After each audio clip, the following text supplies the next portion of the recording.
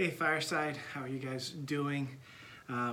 We are back online, and so I'm just thankful that you are watching on our YouTube channel or you are listening on one of our podcasts, either Spotify, Apple, or even on our website.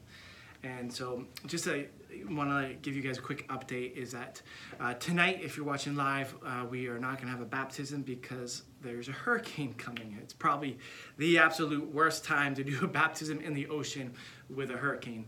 And we were supposed to have some baby dedications as well, but we were unable to do those because of the rain. We're shifting to inside and it's getting complicated. But we are getting ready to relaunch a lot of things, and I know that there's still a lot of unknowns with COVID and meeting, all that, but we want to get into rhythms and be able to sustain whatever this world brings our way in terms of COVID or whatnot. And so, but the next 2 weeks, we are going to have what we're calling is Fireside Sabbath. And we're going to take the next 2 Sundays off from our gatherings, just a time to rest. Those who are, we have so many people that help on Sunday mornings, loading things in and out, and we just want to rest. And my hope is that you will rest as you're preparing for school, for those who are going back to school or have kids in school, preparing for seasons change.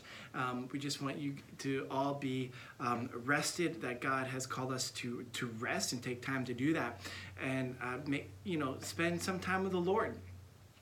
Take that hour that you would do to go to one of our gatherings and just go in nature, take a walk and just say, Lord, what do you have for me? Speak to me.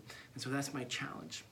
But we're in a series called, and what we're doing is we're looking at people in the Bible, that moment that they decided to follow Jesus, that moment that Jesus either intervened in miraculous ways or they came to a point where I want to follow Jesus. And we started this 5 weeks ago when we talked about Saul, going from Saul, the tyrant who is going around persecuting and killing Christians, to those going around and proclaiming Jesus and planting churches.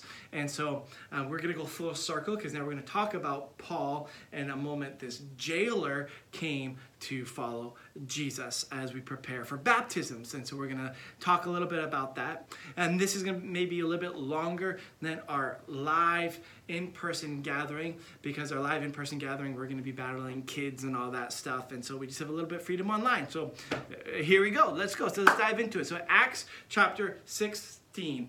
And this is where Paul, we just talked about him. He is now planting churches. And so he's with a guy named Silas, Paul and Silas, and we'll pick up in verse 16. It's a little lengthy, but bear with me. It's a really good story. Acts 16. Once when we were going, this is Paul, Silas, and most likely Luke, because Luke is the one who writes Acts, so he's we. Once when we were going to the place of prayer, we were met by a female slave who had a spirit by which she predicted the future. She earned a great deal of money for her owners by fortune telling.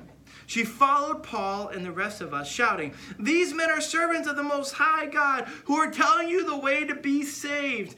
And she kept this up for many days. And I don't know why the enemy would proclaim that these are the men trying to be saved. And I'm still trying to figure out why. But what it did do is it did launch a movement of them going to jail. So maybe the enemy knew, hey, if I start stirring things up. So we're not exactly sure, but she kept this up for many days. And finally, Paul becomes so annoyed that he turned around and said to the spirit, "In the name of Jesus Christ, I command you to come out of her." At that moment, the spirit left her. When her and her owners realized that their hope of making money was gone, they seized Paul and Silas and dragged them into the marketplace to face the authorities.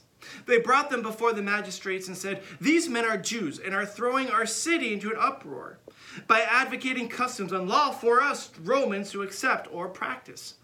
The crowd joined in the attack against Paul and Silas, and the magistrates ordered them to be stripped and beaten with rods.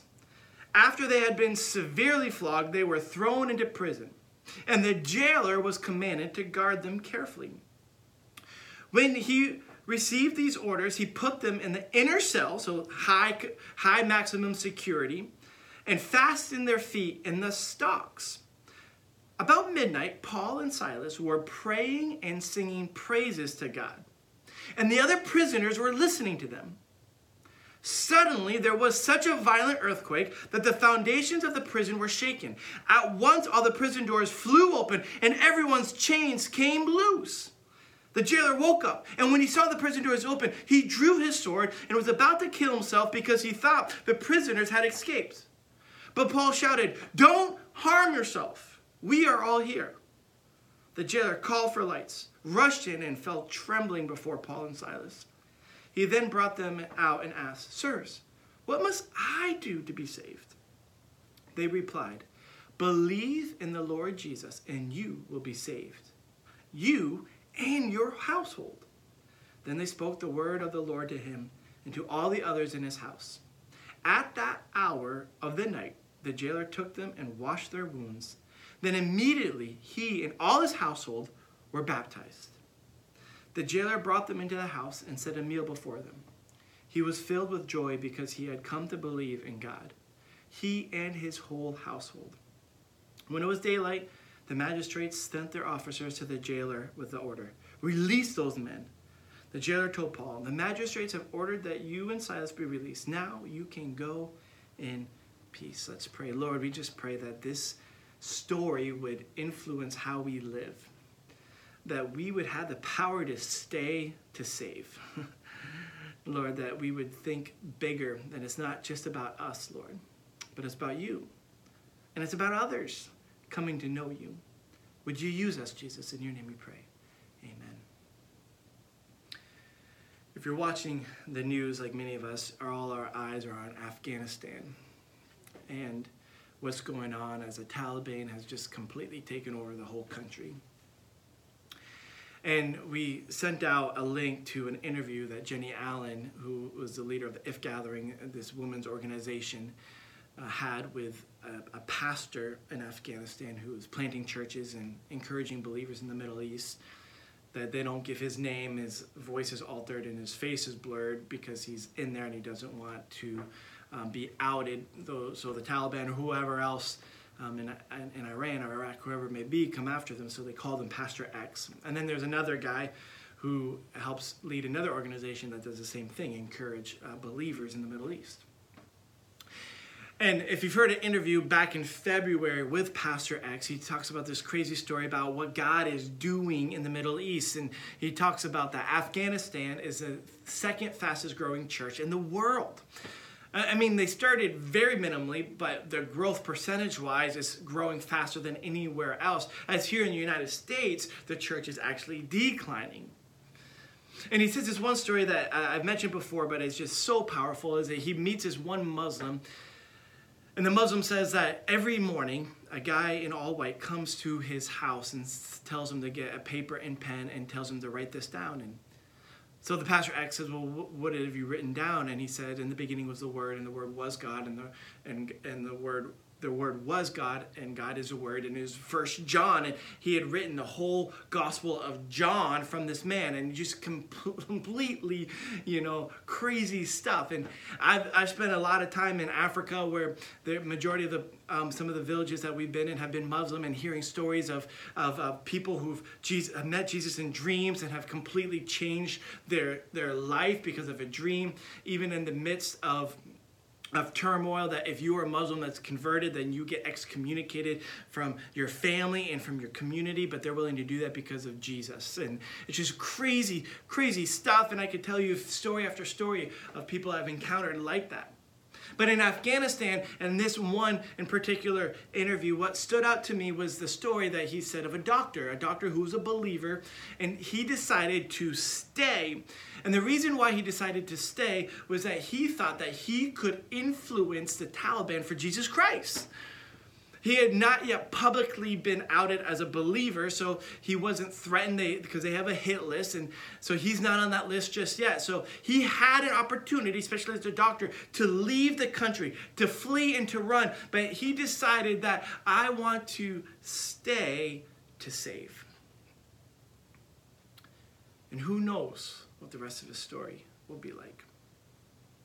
But in this story, we have Paul and Silas, who were also freed from jail, but they too decided to stay to be saved. So let's talk about what's going on here. We're going to land the plane with the jailer being baptized, because again, we were going to have a baptism, but we canceled it. But it made me think about, what is baptism? And we're going to talk a lot about that. And I think it's so cool that we are in this series called about this moment. We keep saying that there's a moment where one decides to follow Jesus, but transformation is a process. And what we are landing the plane with in that moment when one decides to follow Jesus, baptism should accompany that moment. This is what I've learned in, I would say, months and months and months of looking at baptism, especially over the last couple weeks. So here we are, Paul and Silas, and they're on their way to prayer. They're going to pray. They're living a good Christian life. For many of you, maybe you're on your way to a Bible study. You're on your way to a church gathering. You're on your way, and they get interrupted. They get inconvenienced because this little girl who's demon-possessed is annoying them, chasing them, screaming, shouting at them. And I love that Paul gets annoyed, turns away, and out of rage, he says, "Get out of her in the name of Jesus Christ." And this sets this whole thing into motion where they get imprisoned. I wonder how many of us feel like we get inconvenienced by things that are broken. Things in this world that need to be addressed. And we think, just let me live my little Christian life. Let me just go to a church gathering. Let me just go to Bible study. God, I'm doing the right thing. And all of a sudden, we get disrupted by a need. I'm like, I don't have time for this. I'm late for Bible study. And we get annoyed. And I think that we are looking at things the wrong way. Last time I preached, I talked about when you ask God to move, start stretching. Meaning when you ask God to move, often God is going to use you and have you move to get to what he wants. He loves to use us. And so when you're praying, start stretching because God wants to use us. And here's an example of that. And they get thrown into jail. They get beaten and flogged. Possibly this jailer is the one who's doing some of these things. And they get sent to maximum prison, the inner cell, where they are guarded and putting into stocks. And they didn't do anything to deserve this. If you've ever been in a position where you just felt like, why am I here? Why did this happen to my life? Whatever circumstance that you are dealing with that is a suffering, painful circumstance, many of us will shout to God, God, I don't deserve this. I was doing the right things. I was going to the right places. I was praying. I was opening my Bible up and reading the Word. I was going to church on Sunday morning. I was helping this. And this is what you repay me with? I don't deserve this. And yet their response is the opposite. See, I do think this. I think, and I mentioned this before, but this is kind of what's been tugging on my heart, is that we will be greatly disappointed if we think that God is saving us for our happiness. Because it becomes all about us. Like God is, this is what I need, this is what I need you to do, this is what I want, this is where I need help, and so forth. And we've talked a ton about this, that if we view blessings as things that are owed to us, we're going to be greatly disappointed. Because some of these blessings that we think are owed to us may never happen because God's seen a bigger picture. But if we look at blessings as gifts, they'll be much more appreciated. Spouses, family, jobs, money, houses, these are all gifts. I'm not owed any of these things. And then midnight comes. Midnight. And they're not sleeping. Their feet are in stocks. Their backs have been severely flogged. They're in a lot of pain. Their wounds get cleaned up later, so they're probably dripping in blood. Talk about uncomfortability. It's midnight, so they're not sleeping, and they're not complaining. They are praying and praising. About midnight, Paul and Silas were praying and singing praises to God, and the other prisoners were listening. I think one of the most powerful things believers can do is how they respond to adversity. our response is powerful. Not that the hospital is prison, but sometimes it felt like that. And we spent months and months and months in the prison, in the hospital with Ellie. And I remember thinking while we were in the hospital, God, why have you positioned us here? And you have a choice. You can complain or you can praise. Because people are watching. And so Kate and I said, you know what, we are going to do the best we can in this painful position to praise God. And I would like to say that we did a perfect job of that, but there were times where there were many complaints. We ran into a lot of families who just, all they had is negative things to say, and you would hear nurses talk about certain families that are just so disgruntled, and we said, we don't want to be those. We want to be a light in a dark place. And your response is sometimes the most powerful thing that you can do. So am I looking at this? Some things stick out to me in this particular thing. You know, they're praying, and all of a sudden an earthquake comes. This is pretty miraculous. And their chains are freed, and the gates to the prison are free. And you're thinking, hallelujah, God has heard my prayer. Let's get out of here. God has freed us. But that's not how this story goes, right? You know, Peter was in prison earlier, and an angel wakes him up and says, Peter, come with me. And he kind of sneaks out. And so sometimes God will free him. But in this particular, they don't go anywhere. They stay. And I have two questions. One, why didn't they run? And two, what were they praying for or praying about? Because obviously, if they were praying to be freed and the earthquake come, they're out of there. God, you've answered our prayer. We are free. Let's get out of there. Which makes me to believe maybe they weren't praying for them to be saved. Maybe they were praying for them to be saved. For the jailers, for the prisoners to be saved. I'm thinking, how does anyone do that? They were just beating them and flogging them and putting them in chains for no reason. They're undeserved. But it's not about them. They had a bigger picture.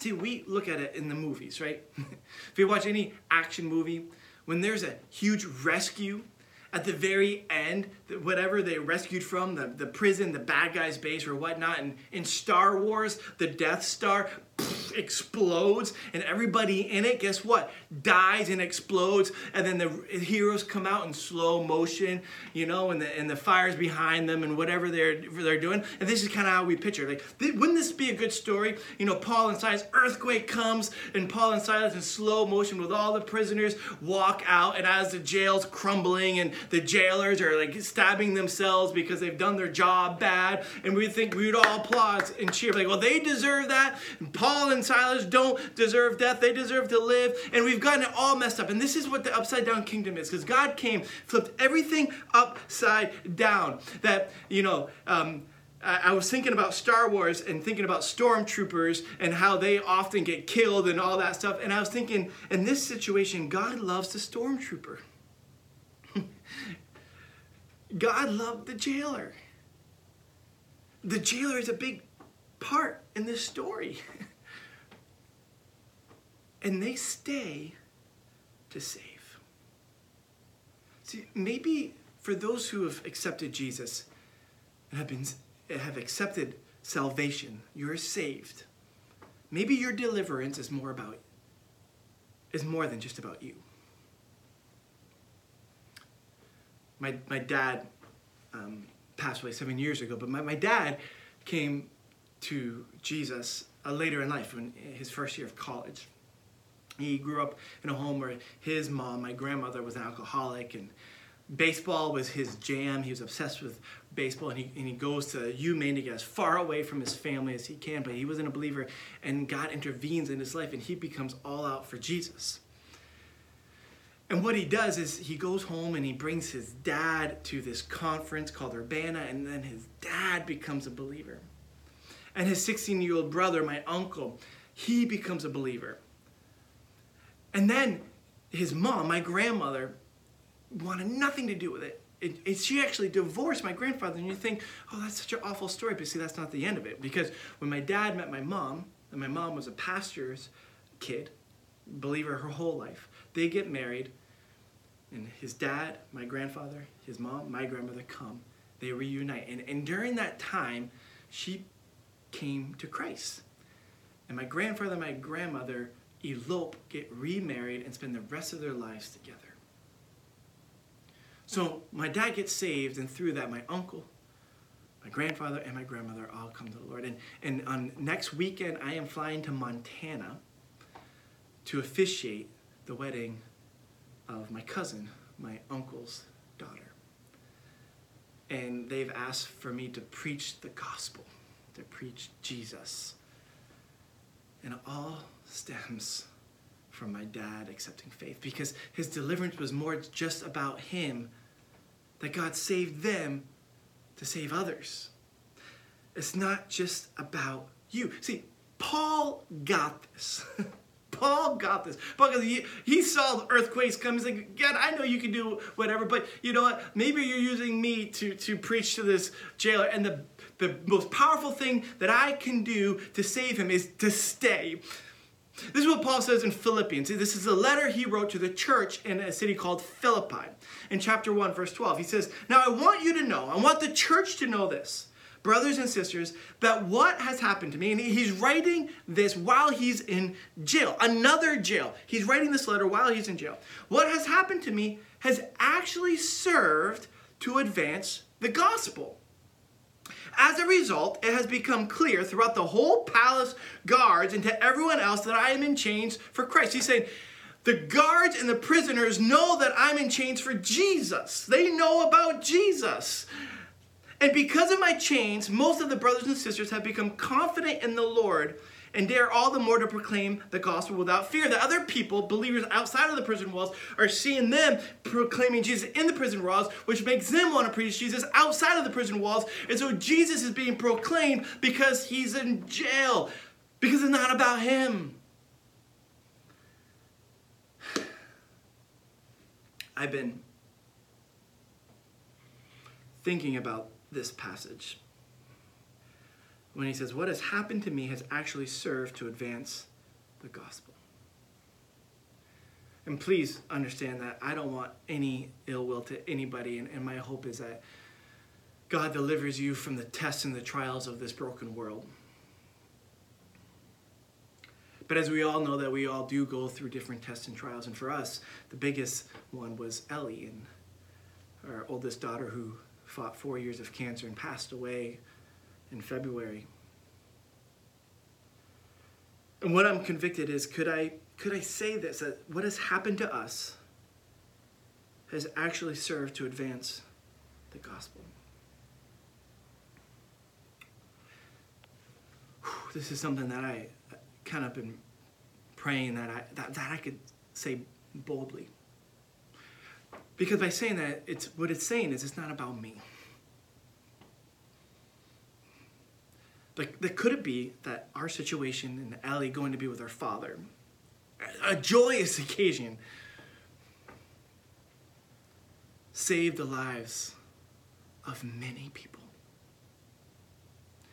That God chose to end Ellie's temporary life on this world to save the lives of many people forever. And I'll say this. This is what gets me through. This perspective. This was what changes how I view things. That when I feel down about Ellie, and man, I miss her. That's it. Could this actually have been served to advance the gospel? Paul goes on in verse 20, and he says this, for I truly expect and hope that I will never be ashamed, but that I will continue to be bold for Christ, as I have been in the past. And I trust that my life will bring honor to Christ, whether I live or die. For to me, living means living for Christ, and dying is even better. But if I live, I can do more fruitful work for Christ. So I really don't know which is better. I'm torn between two desires. I long to go to be with Christ, which would be far better for me, but for your sake, it is better that I continue to live. I mean, this debate that Paul's having with himself is ludicrous. What's better, if I die or if I live? And he's not talking like he's depressed or suicidal. That's not what he's talking about. He's saying, if I die, I get to be with Christ. You know, he writes in another letter that he saw Christ, so that he actually visited heaven. So he knows he had this little glimpse. He's encountered Jesus on the road to Damascus. He knows that if he were to die, it would be far better for him personally to be with Jesus in the arms. And people say, no, it's not better to be dead than alive. No. But he said, of course it is. But then he says, but for me to live is not better for me. For me to live is better for you. Because then I can continue to proclaim the good news into Jesus. And he's torn between the two. I don't know if I want to die and be with Jesus or I want to live and tell you about Jesus. I don't know which one is better. But because it's not about him, he's saying, well, it must be better for me to live so I can continue to preach the gospel. That is such an upside down way of thinking. So here they are, flogged, in prison, chains miraculously come off, big earthquake, and they stay to save. And he goes and he preaches the gospel to the jailer, and the jailer and his whole household, his servants, maybe his kids, his spouse, maybe his parents live there, who knows, they all listen to Jesus. And in that hour, they all come to Jesus, and immediately, the scripture says, immediately he and his whole household were baptized. We're talking 1, 2 a.m. They didn't wait, and we're going to gather everyone, we're going to have this big ceremony. No, boom, they were baptized. Actually, in the book of Acts, there's 10 times that baptism, every time we see baptism, is a response to a decision to follow Jesus. It's the moment that I'm going to decide that puts in a motion of transformation. Now, if you're like me, you probably grew up with another thinking of what baptism was. And I want to talk a little bit about this, and this may be a little bit longer online than it is in person just because of the kid factor, and I want to take a deep dive because I've been taking a deep dive and like, what in the world is baptism? Why do we do it? When do we do it? Because you have baptism of infants, you have people who are sprinkled, baptism when they go through a bunch of classes, and so the way I grew up was that baptism was for adults who made decisions, and then they would go into these classes and they would learn about what it means to follow Jesus and all that. And it was almost as if in order to be baptized, you had to prove that you believed in Jesus. And that was by what you believed, what you said you believed, and all the doctrine and theology and how you lived your life.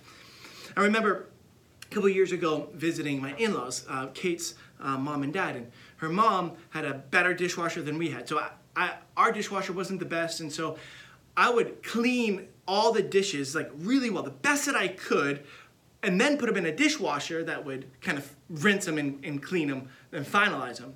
And so when I'm with her mom, she's taking these dirty dishes and not even really cleaning them and just putting them in as is. And I'm like, what are you doing? And I remember saying, you're not going to rinse that off? She's like, why would I do the work that the dishwasher is doing? The point of having a dishwasher is that it cleans the dishes.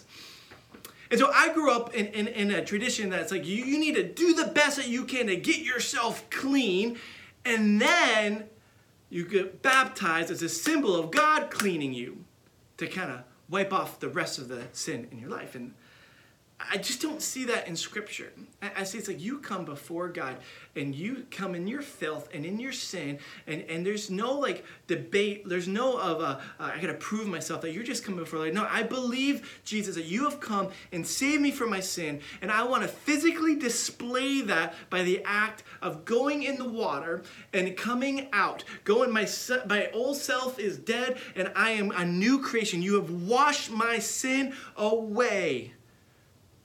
Because baptism means immerse. And there's different baptisms in the Bible. And what we like to do is like kind of lump them all into one and kind of form our own theology. Like, well, this is baptism from the, but that's not really it. And so, and I know this because in Acts 19, all right, I'm going to read Acts 19 and verse 3. And he said to them, this is what Paul said to them. And to what were you baptized? Because they were complaining, well, we haven't received the Holy Spirit. Like, our life hasn't really even changed. We're not doing anything. We're just kind of, meh, you know. So into what were you baptized? So they said, well, into John's baptism, John the Baptist's baptism. Then Paul said, John indeed baptized with a baptism of repentance, saying to the people that they should believe on him who would come after him, that is, on Jesus Christ. And when they heard this, they were baptized in the name of the Lord Jesus. They were baptized again, because John the Baptist was a different baptism than what we do today. So John preached a baptism of a repentance of your sins. I want you to come because Jesus is coming. The one after me is coming, and prepare yourself. Prepare yourself for that one. Turn your way from your wrongdoing. That was the baptism of John the Baptist. But today, we're not baptizing a repentance of sin. We're baptizing into Jesus Christ for what he did for our sin.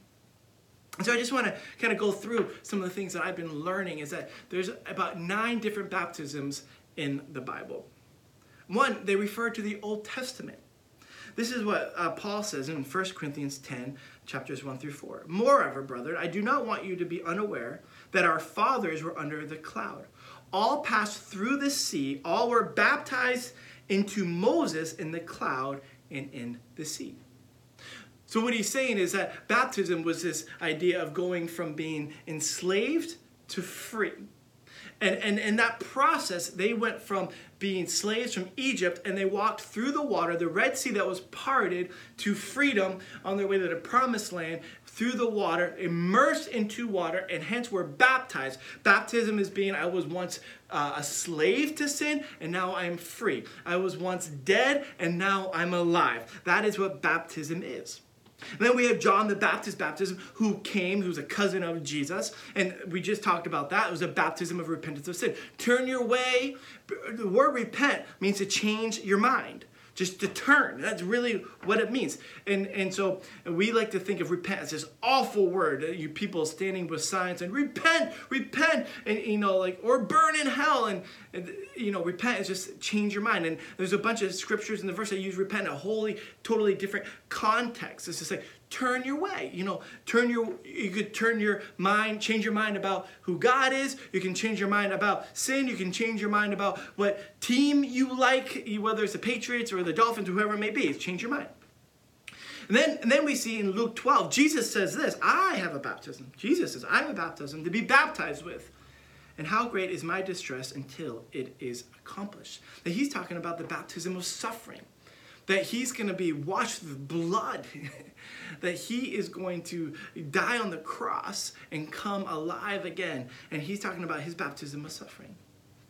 And then there is this weird baptism of the dead that we find in 1 Corinthians. And you probably never heard of this. In 1 Corinthians 15, this is what Paul says. And I just want to set this up.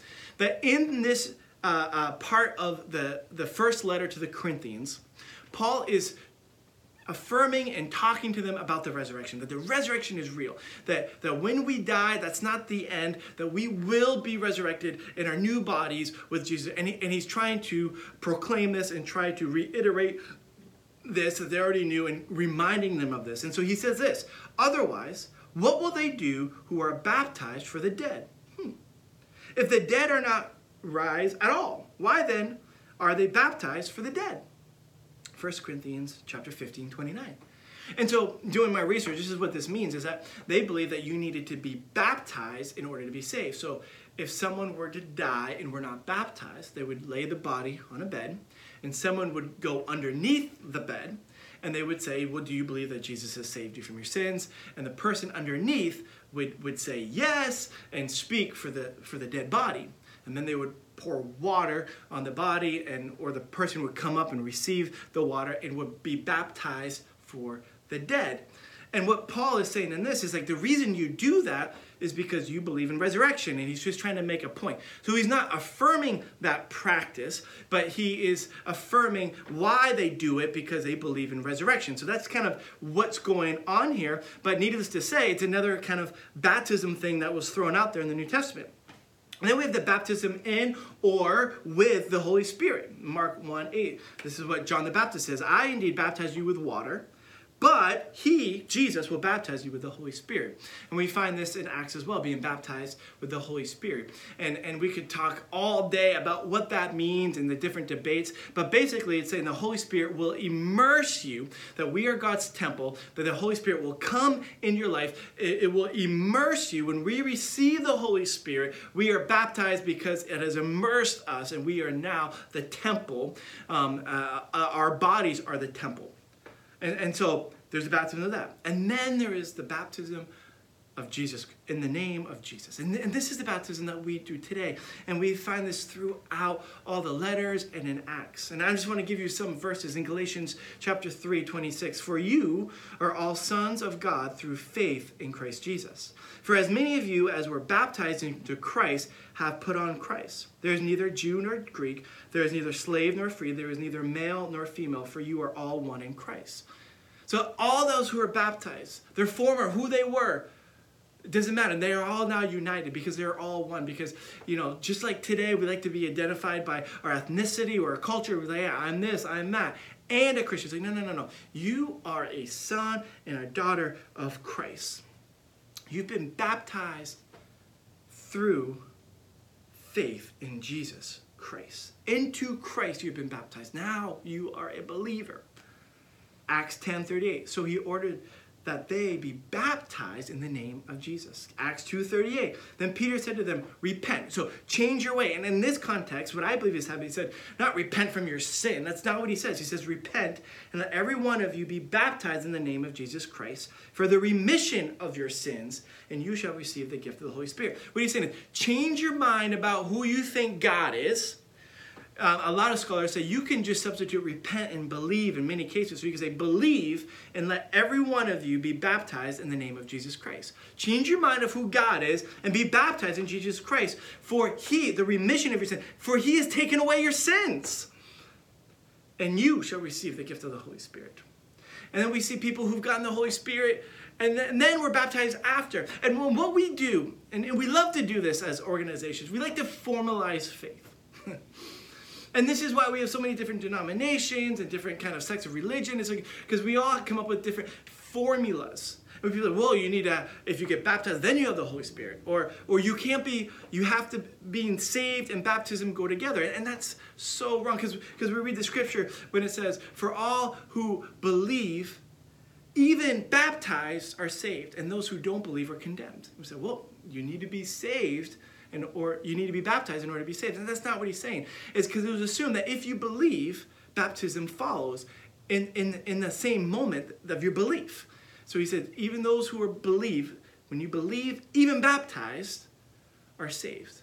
But he doesn't say those who aren't baptized are condemned. He just says those who don't believe are condemned. And so we really need to be careful and really look at the big picture of Scripture.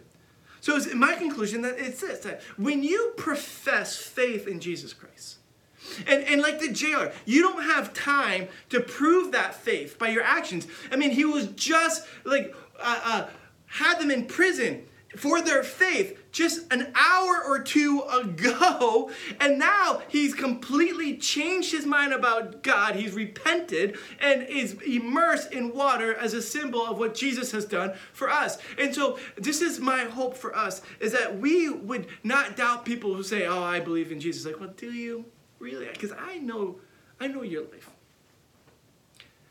Because we know that there's no matter of our own doing that we will ever be sinless. Because, Paul says, we all have sinned and fall short of the glory of God. No one's perfect except for Jesus. So we're all going to sin. So if you're going to wait to be perfect to be baptized, well, you will never be baptized. What baptism is saying that I am not perfect, but he is. And because he has taken my imperfections, my sin, that I may be with him for eternity. There's a lot of things in this world that I disagree with. there's a lot of people who are doing things, living different ways that I disagree with. And for me, in relationships, maybe God, as brothers and sisters, we're come to call and help people surrender certain things in their life. And that's a process. When you get married and you say, I do, you don't become the perfect husband or wife right away. I met people who've been married for 50 years, and I look at them like, how do you do this? And it's like, well, it took a long time for us to get to this position. But when you say I do, when you say I want to follow Jesus, the ceremony, the symbol, the physical symbol is being baptized. And that launches a motion, everything into motion of transformation that happens. And would you be willing to say, God, I'm going to work on surrendering this. Help me. Have the Holy Spirit, because you can't do it on yourself. Help me unfollow this, as we talked about a couple weeks ago. See, if the jailer was baptized by his profession without any proof, then what's stopping you? And so if you're listening to this and you're saying, I believe that Jesus is the Son of God that died on the cross and has cleansed me of my sins, that I may be in eternity with him by his death and his resurrection, then you should get baptized. That's it. And then you're part of the community that can help form and transform you to live a life for Jesus, that we're all on this journey. We're all trying to figure out. If we say this Bible is going to be my handbook and I'm going to follow, I'm going to do the best that I can with the help of the Holy Spirit to do what God wants me to do. And instead of hoping for people's destruction, what if we were to pray for people's salvation? And I think that this is at the crutch of it, that what we see with Paul here is that he could have hoped and prayed for the destruction of the jailer, but instead he prayed and stayed for his salvation. And when we look at the broken world, we could say, oh, I hope they all are destroyed. Or we could say, oh, God, I hope they all are saved. And what God did in your life, could that propel you to help proclaim that same news that transformed you, maybe to transform someone? Could God have saved you in order to save others? Maybe you were saved to save others. I think that's God's saying, no, you're saved. It's not just about you.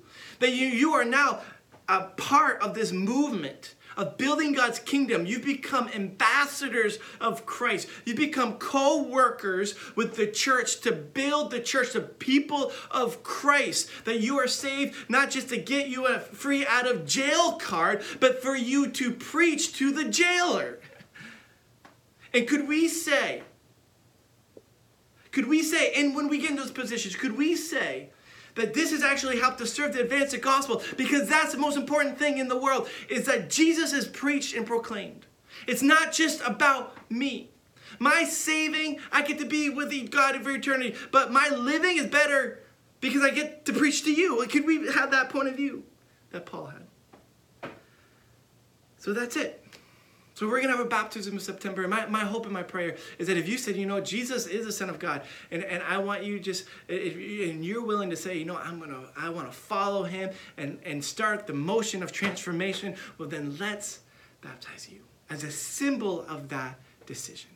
Not as a capstone of you've proved that, I believe.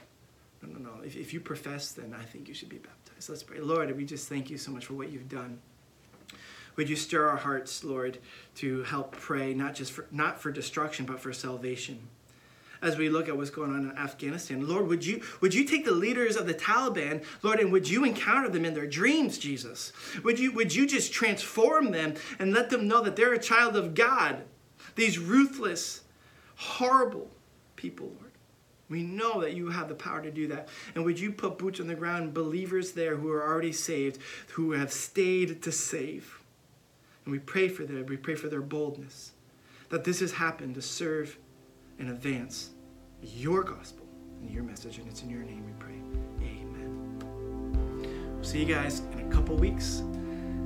God bless. Have a great day.